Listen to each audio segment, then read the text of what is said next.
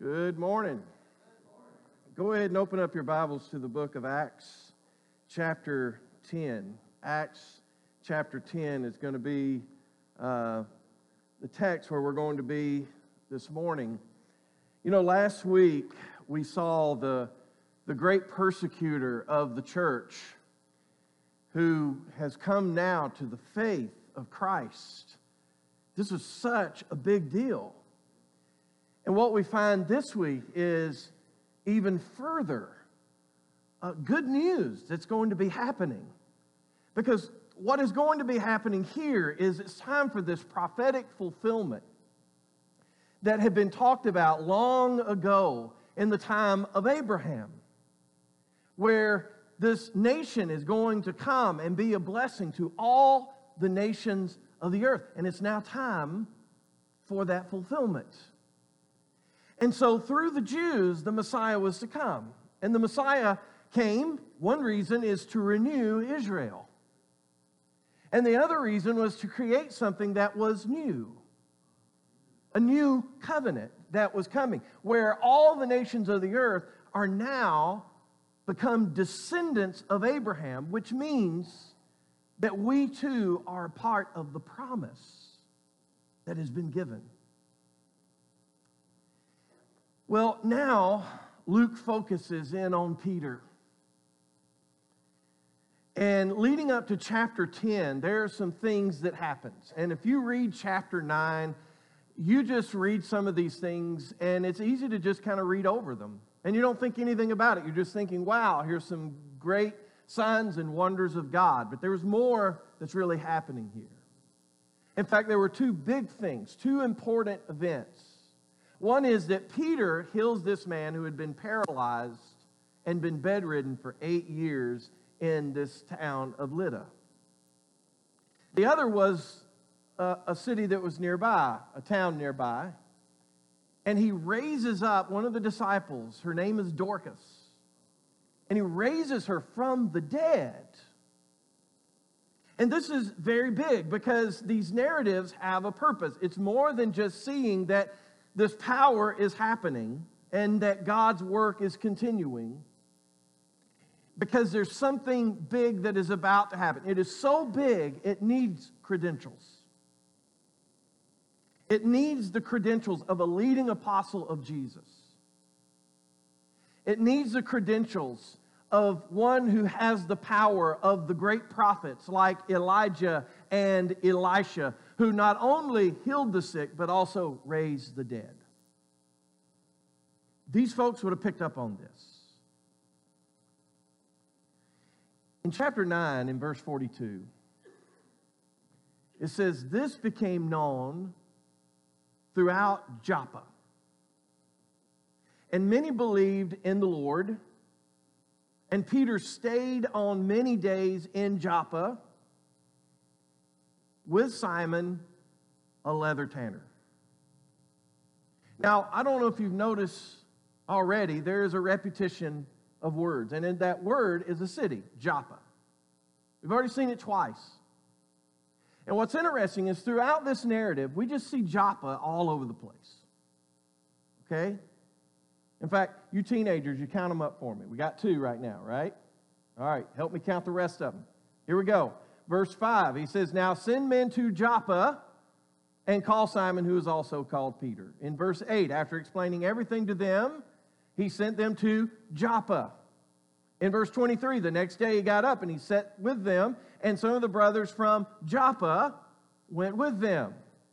Verse 32, "Therefore send someone to Joppa and invite Simon here, who is also named Peter." When we get into chapter 11 in verse 5, this is a retelling of the account. It says, "Peter began to explain to them in an orderly sequence, saying, 'I was in the town of Joppa praying.'" In verse 13, he says, "He reported to us how he had seen the angel standing in the house, and saying, 'Send to Joppa and call for Simon, who is also named Peter.'" All right, young people, how many do we have? All right, everybody's got 8. 8 times. Joppa, Joppa, Joppa, Joppa, Joppa. Let me tell you something about Joppa. It's not a real important city. In fact, this is the only time we hear about Joppa in all the New Testament. And if that's not crazy enough, then think about this. Joppa is not even where all of this is going to be taking place. The big thing that's about to happen, it's going to happen in Caesarea. Caesarea is mentioned twice. And that's where it's all taking place. And so we have to sit here and ask ourselves, well, why Joppa? Why is Luke repeating these things? And listen, this is the way these writers would do things, okay? So put on your thinking cap for a moment. Think back to your Hebrew scriptures, and there's one particular story where Joppa is prevalent. Somebody goes from Joppa and they are sent somewhere. Does anyone know the story? What story? Jonah. You ever heard the story of Jonah? Right? And they go from Joppa, right? He leaves out of Joppa. So the story here is about Cornelius. Now, Cornelius is a Roman centurion. And what that means to us is he's not a Jew. He is what they call a Gentile. This conversion of Cornelius will be the first of its type. And it's not that he is the first Gentile, non-Jew nationally, to become a disciple of Jesus. If you were to go to Pentecost, you see that there were proselytes. Proselytes were simply those who they were non-Jews, but they gave themselves over to Judaism. They became followers of Judaism. They followed the law. Not just by what the law says, but also ritualistically. The men were circumcised. Everyone would be immersed, baptized into a mikvah. Okay? This is someone who they became a Jew, in essence. So that's why we know that the Ethiopian eunuch was then a proselyte. Although he represents another outer fringe person because he had been castrated. But now we're to a whole different kind of people here. People who have not become Jews or given themselves to Judaism, but they are going to be brought into the community of God's people.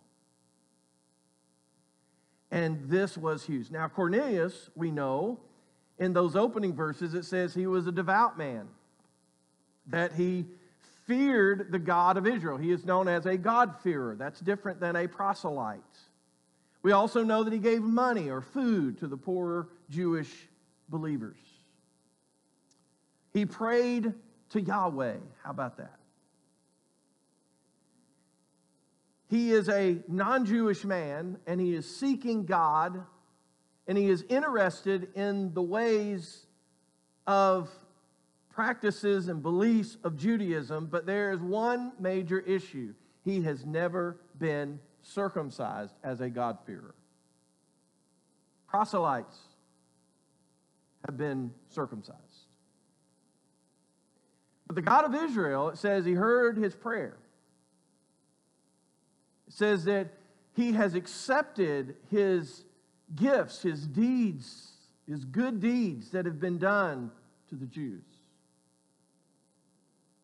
And now he is sending Peter to do something that is absolutely going to blow people's minds.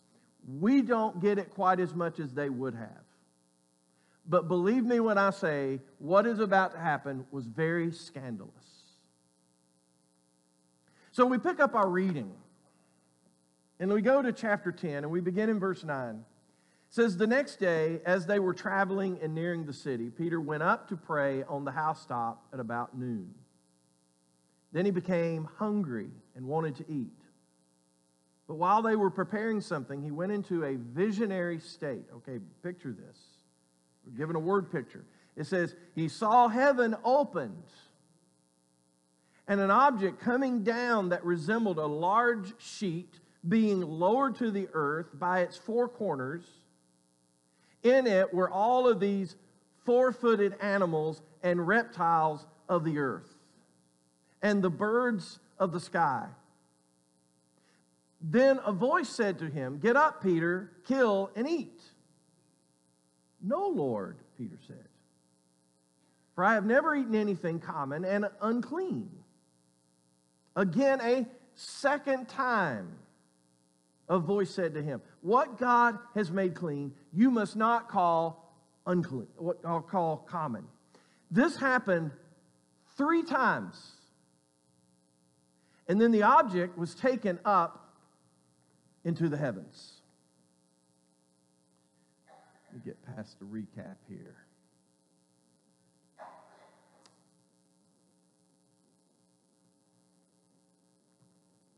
Jonah and Peter, they both leave from Joppa. And they leave because they are being sent to uncircumcised Gentiles, or a Gentile in this particular case. They both are to speak the message of God. We know that both are reluctant in going to these, what is considered unclean. Both had experiences of 3. Jonah had been in the belly of the great fish for 3 days. Peter's given the exact same vision 3 times. And then if that's not enough, both have the name Jonah. You're like, wait, come on. Listen, do you notice what he keeps calling Peter in this text? He calls him Simon. He says, also known as Peter. We don't usually see this. In Matthew chapter 16, 18, it tells us his Aramaic name. Jesus is the one who started calling him Peter, rock. But his Aramaic name is Simon Bar, what? Jonah. And we look at this and we're like, what? How did I miss this? I did this the same thing. I'm like, how did I miss Jonah in all of this? And don't beat yourself up too bad, because we were not trained to read this way in our Western culture. Over the years, there's just been trying to tear apart the old and the new, making it into 2 books, and one being important now and one not important now. They're both one book. And they go backwards and forwards. I love the way Peyton says in the office sometimes, he says there's these hyperlinks. Let me tell you something. You can't understand the New Testament unless you understand the Old Testament stories. And you can't understand the Old Testament stories until you see the finished product of what we find in the New Testament. Folks, it's just everywhere. They would have picked it up because that's the way they had learned to read. And we're learning to read this way. A lot of churches are starting to learn to read this way. And we can't miss this, because this is a very big deal as to what is happening in the text. Because we see an angel comes to Cornelius. All right, that's enough, right? That's big enough to say this is a big deal. But then we see that God calls an apostle of Jesus. We see that this apostle, by the way, has the power of the great prophets of Elijah and Elisha. Peter is also given a vision. And he's given this vision 3 times. The Holy Spirit comes and speaks to Peter in order to help him. We're going to see that in just a minute. And then on top of everything else, he just weaves in this story of Jonah. And here's this vision, okay? I don't know if this is exactly what he saw. You ever said, I'm hungry enough to eat a horse? Well, this would have been a good time to put a horse in there. And I've never been hungry enough to eat a snake. But with this vision he's given, it's these unclean animals. And God tells him, go and kill and eat. He's hungry, by the way, if you read the story. He's very hungry. And God says, here, I've got this picnic blanket that you can go and kill and eat whatever you want. And he says, no.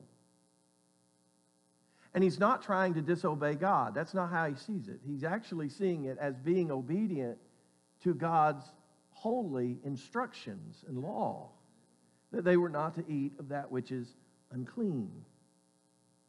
And all of this intervention was to show that what I have made clean, you are not to call unclean. The uncircumcised were considered unclean. He says, no longer are we calling them unclean. They too are to share in Israel's blessings. All right, let's keep going. Verse 17.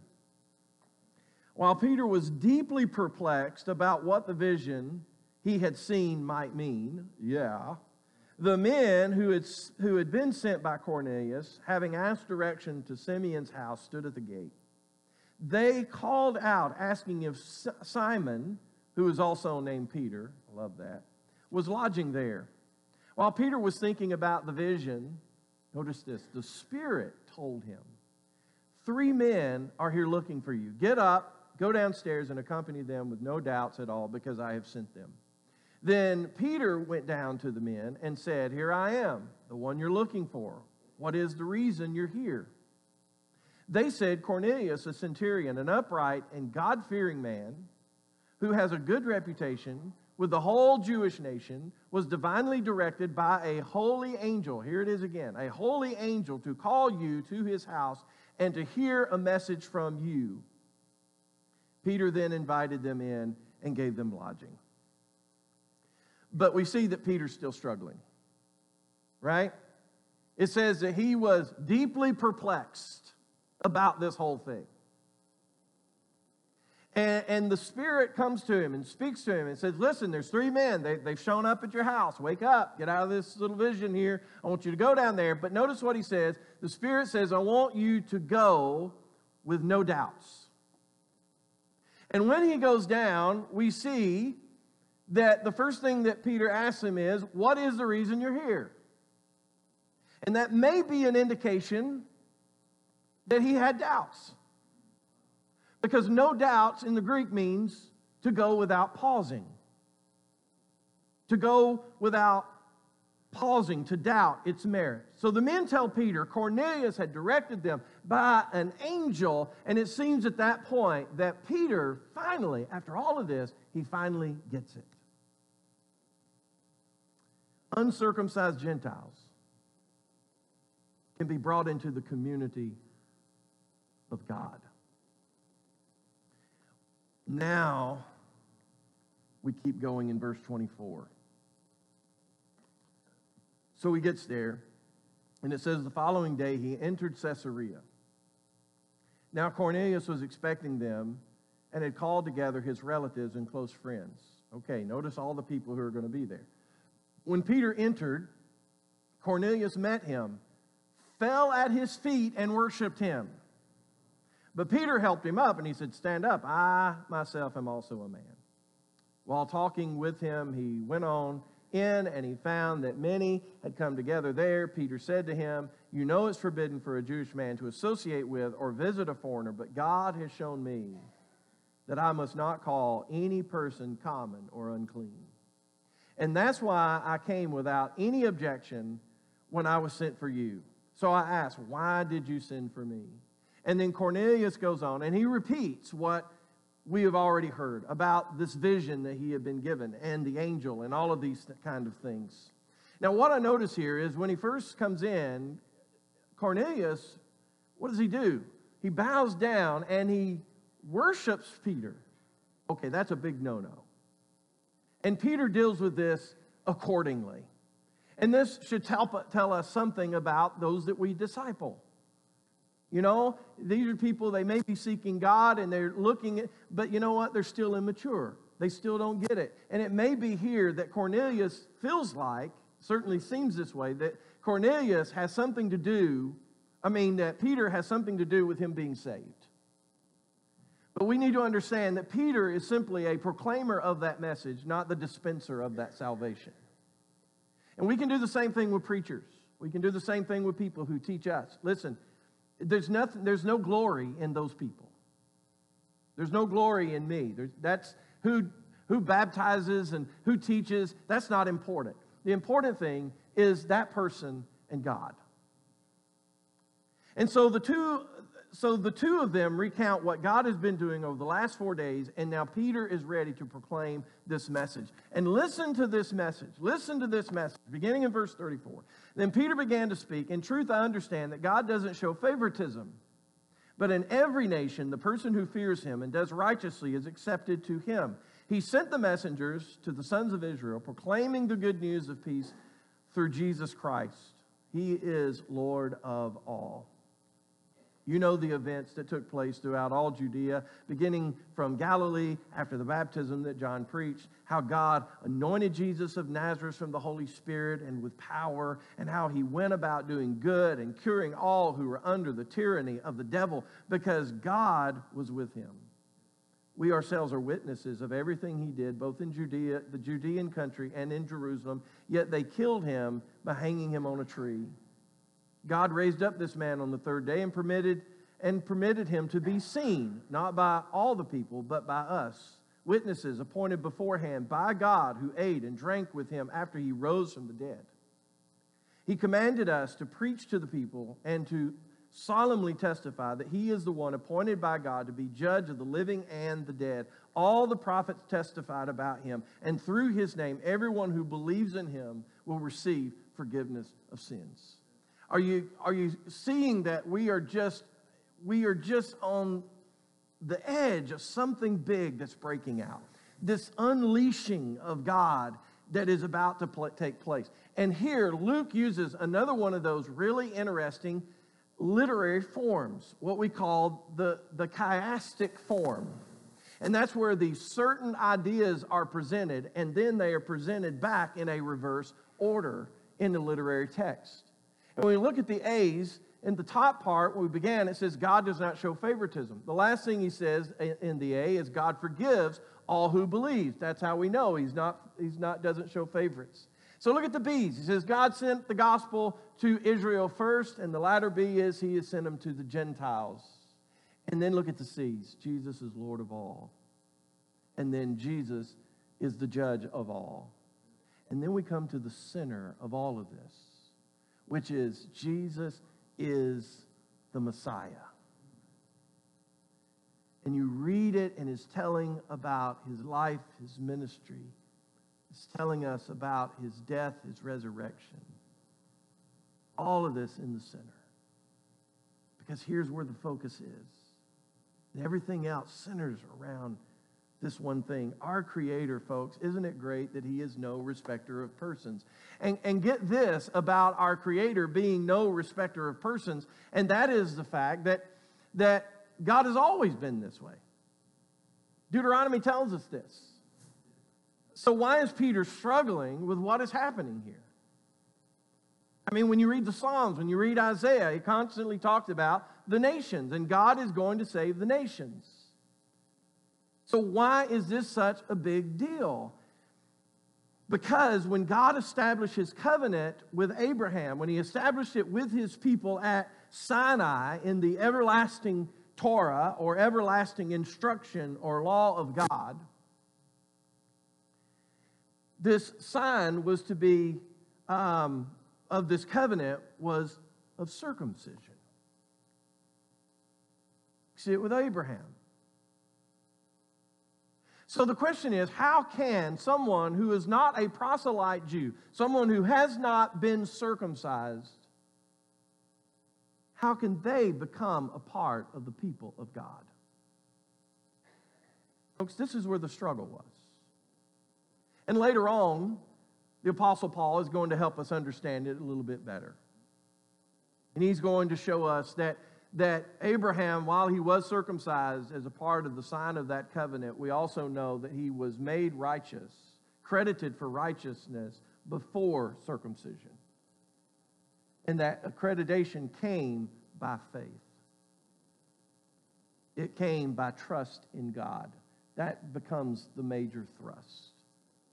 And not just the major thrust of when we see Jesus walk the earth, it was the major thrust of Abraham and Isaac and Jacob.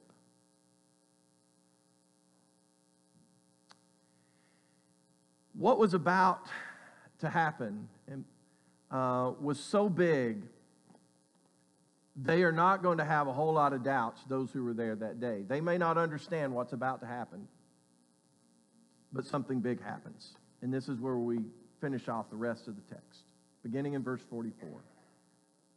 You've got to understand the magnitude of what's happening here. A lot of times we just see this, we read it through. We don't understand the magnitude. This is huge, okay? And you're going to see it and hear it in them as well. It says, while Peter was still speaking these words, the Holy Spirit came down on all those who heard the message. That would be the Gentiles.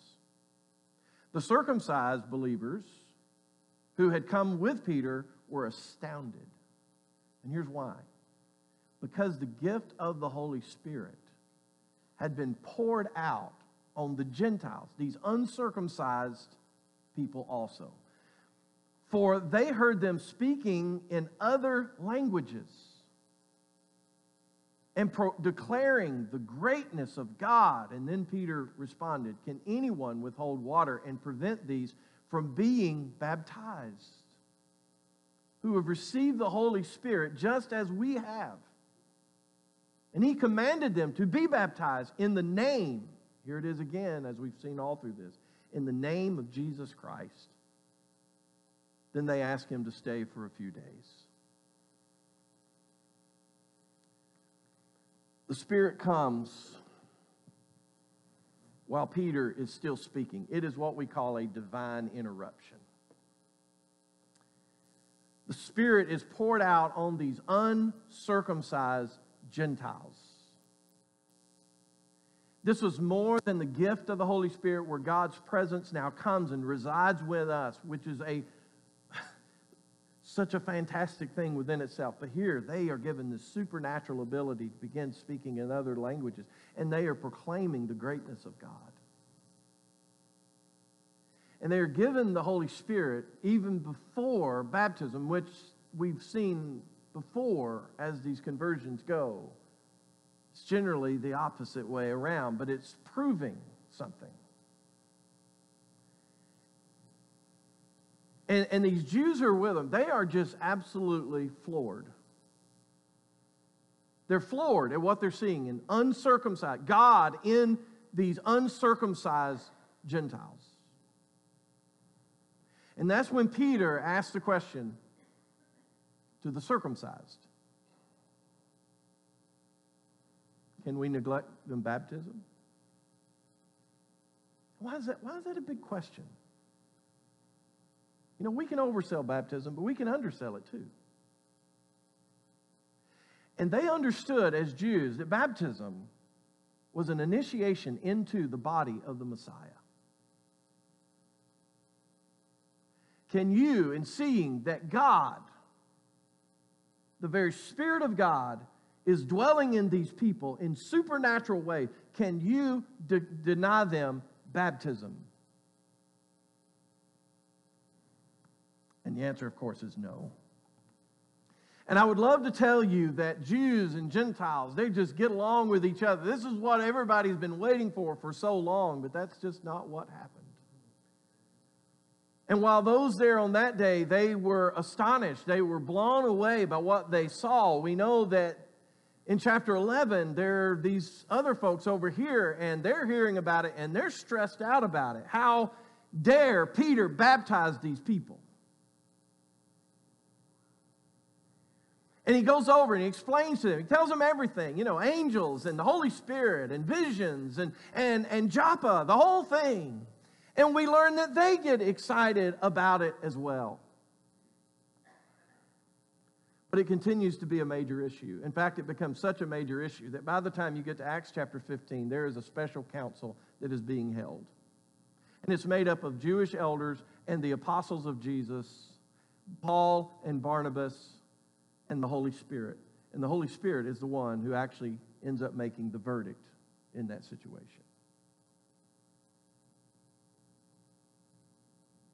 And even this, isn't it reminiscent of Jonah? After God goes ahead and he saves the Ninevites, and there he is, he's greatly displeased.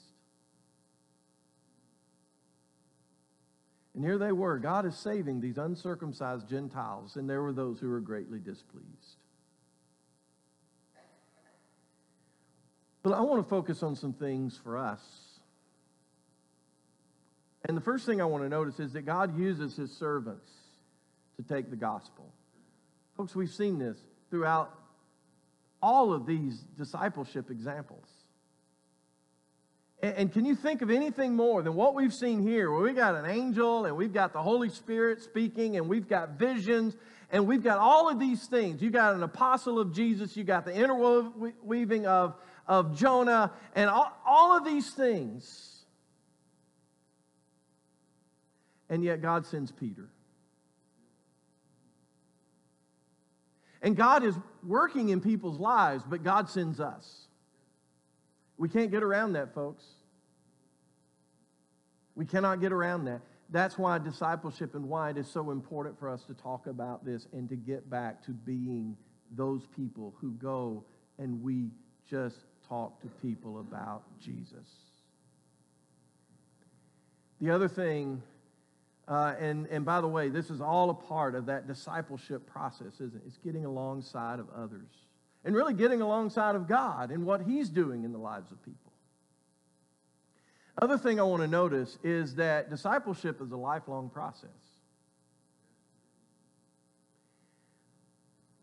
Peter walked with Jesus for 3 years. He was a leader among the apostles. He delivered the first gospel sermon. He is given the power of the great prophets of Elijah and Elisha. The Holy Spirit of God not only indwells him and has indwelled him in this supernatural way, but we notice with the story of the Samaritans, if you remember, he even had the ability to lay hands on people so that they too might receive the Holy Spirit. And yet, what we learn about Peter is he didn't always get it. Even Peter struggled. And I don't care how much you think you get it or how much you think other people don't get it. None of us have arrived. If Peter had not arrived with all of his credentials, we haven't either.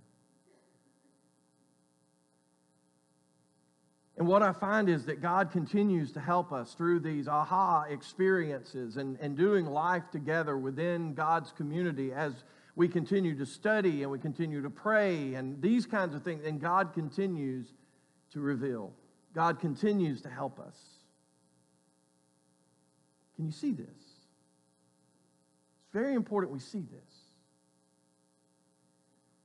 Peter is still struggling years later. Did you know that? With this whole same issue. And he's struggling with what other people thought. But he's struggling. And so you have Peter, who is this guy who is Spirit-filled. And then on the other end of the spectrum, you've got Cornelius, who the first time he meets Peter, he bows down and he worships him. Folks, people are on varying levels of understanding. And it takes years to get to certain points in our lives. And others are not on my timetable, and other people are not on your timetable. And neither should we expect them to be on my timetable or be where I am at all times, because otherwise that is presumptuous.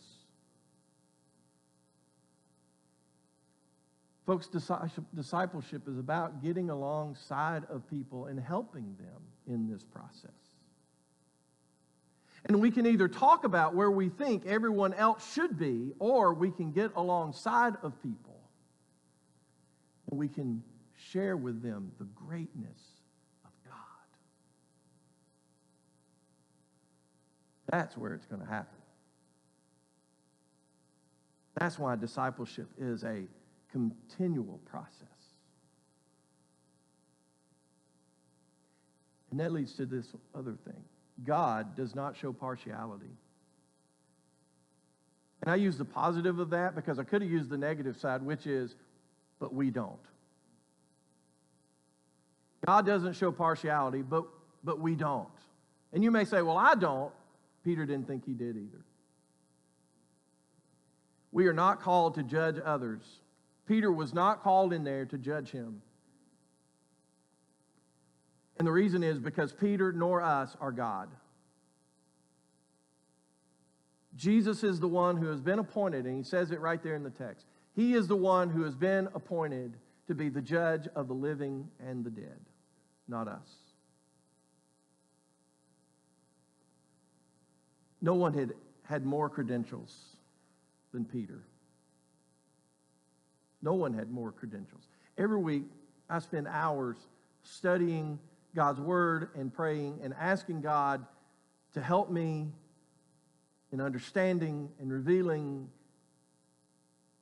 And folks, every week, I can't tell you a week, and not that it's never happened, I can't tell you a week that I didn't learn something that I had not known. Because the deeper you dig into things, the more you learn.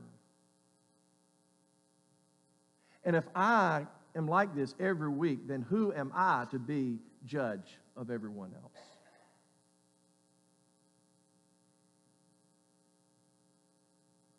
When we get to the point that we believe we have it all figured out, we become judgmental.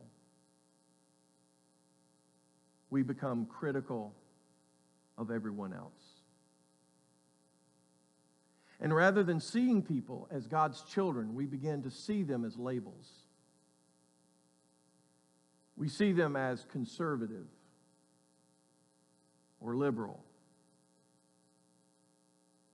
We label them as Church of Christ or Christian Church or Baptist or Jewish. Jesus is the judge of the living and the dead. It's easy to become Jonahs in the church. It's easy for us to sit back and declare who's in, who's out, who's right, who's wrong, who's worthy and who's unworthy. It's easy. Our goal is to walk with each other despite our differences. And yet at the same time, for us to discuss our differences in love and care for one another as we all seek to please God. Now that does something.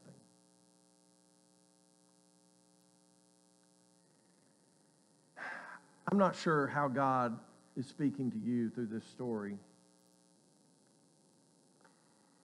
but there's something here for all of us, believe me, all of us. You may be Cornelius, someone others would have never thought would ever be brought into the community of God's people. But here you are, and you're contemplating it. And God maybe have been moving in your life this week. Or you may be one of the Jewish believers, and you're just amazed at what the Spirit of God is doing in people that you never thought would be happening in people. Or maybe you're like some of the other believing Jews who question whether someone should be a part of God's people, or if they really are a Christian, because they believe differently on some things. Or maybe you're Peter, and you're someone you have just continued to grow in your faith. The Spirit of God just continues to guide you in your life and just to overflow in your life, and yet there are some things you still just don't get, that you still struggle with, and even struggle to be judges of others. Or maybe you're Peter in that God is revealing some things to you today, things that just may be very difficult for you to accept. There's so much here. There's so much here. And all we can really do is to ask God to open up our hearts and to reveal to us what it is that we are to see of ourselves. Let's pray. Father, we come to you in great humility. And we thank you, Father, for saving us. We thank you for your Son who came and left the splendors of heaven to be torn apart by the very creation that you have made. And then to rise up again. And despite our failures, you still continue to pursue us and to love us. And Father, even though your Spirit is within us, we know that we do not have full and complete knowledge of all things. That we here in our Western culture, we don't get everything that you have given to us through your word. But Father, we're searching and we're studying here. We really are. And we have people in this church, Father, and their minds and their hearts are so open. They are so open to pleasing you. But Father, even we fail. Father, help us to see the things that we aren't seeing. Help others to come alongside of us as we come alongside of them, and we just continue to grow, and we continue to gain what you have given to us that is true life. And Father, give us patience. And give us love to each other. And Father, I just pray for if there's a person here today and their heart is just about to bust at the seams in desiring and seeking you, Father, just help them make these decisions. Help them, Father, to make that final decision, just to give it all to you.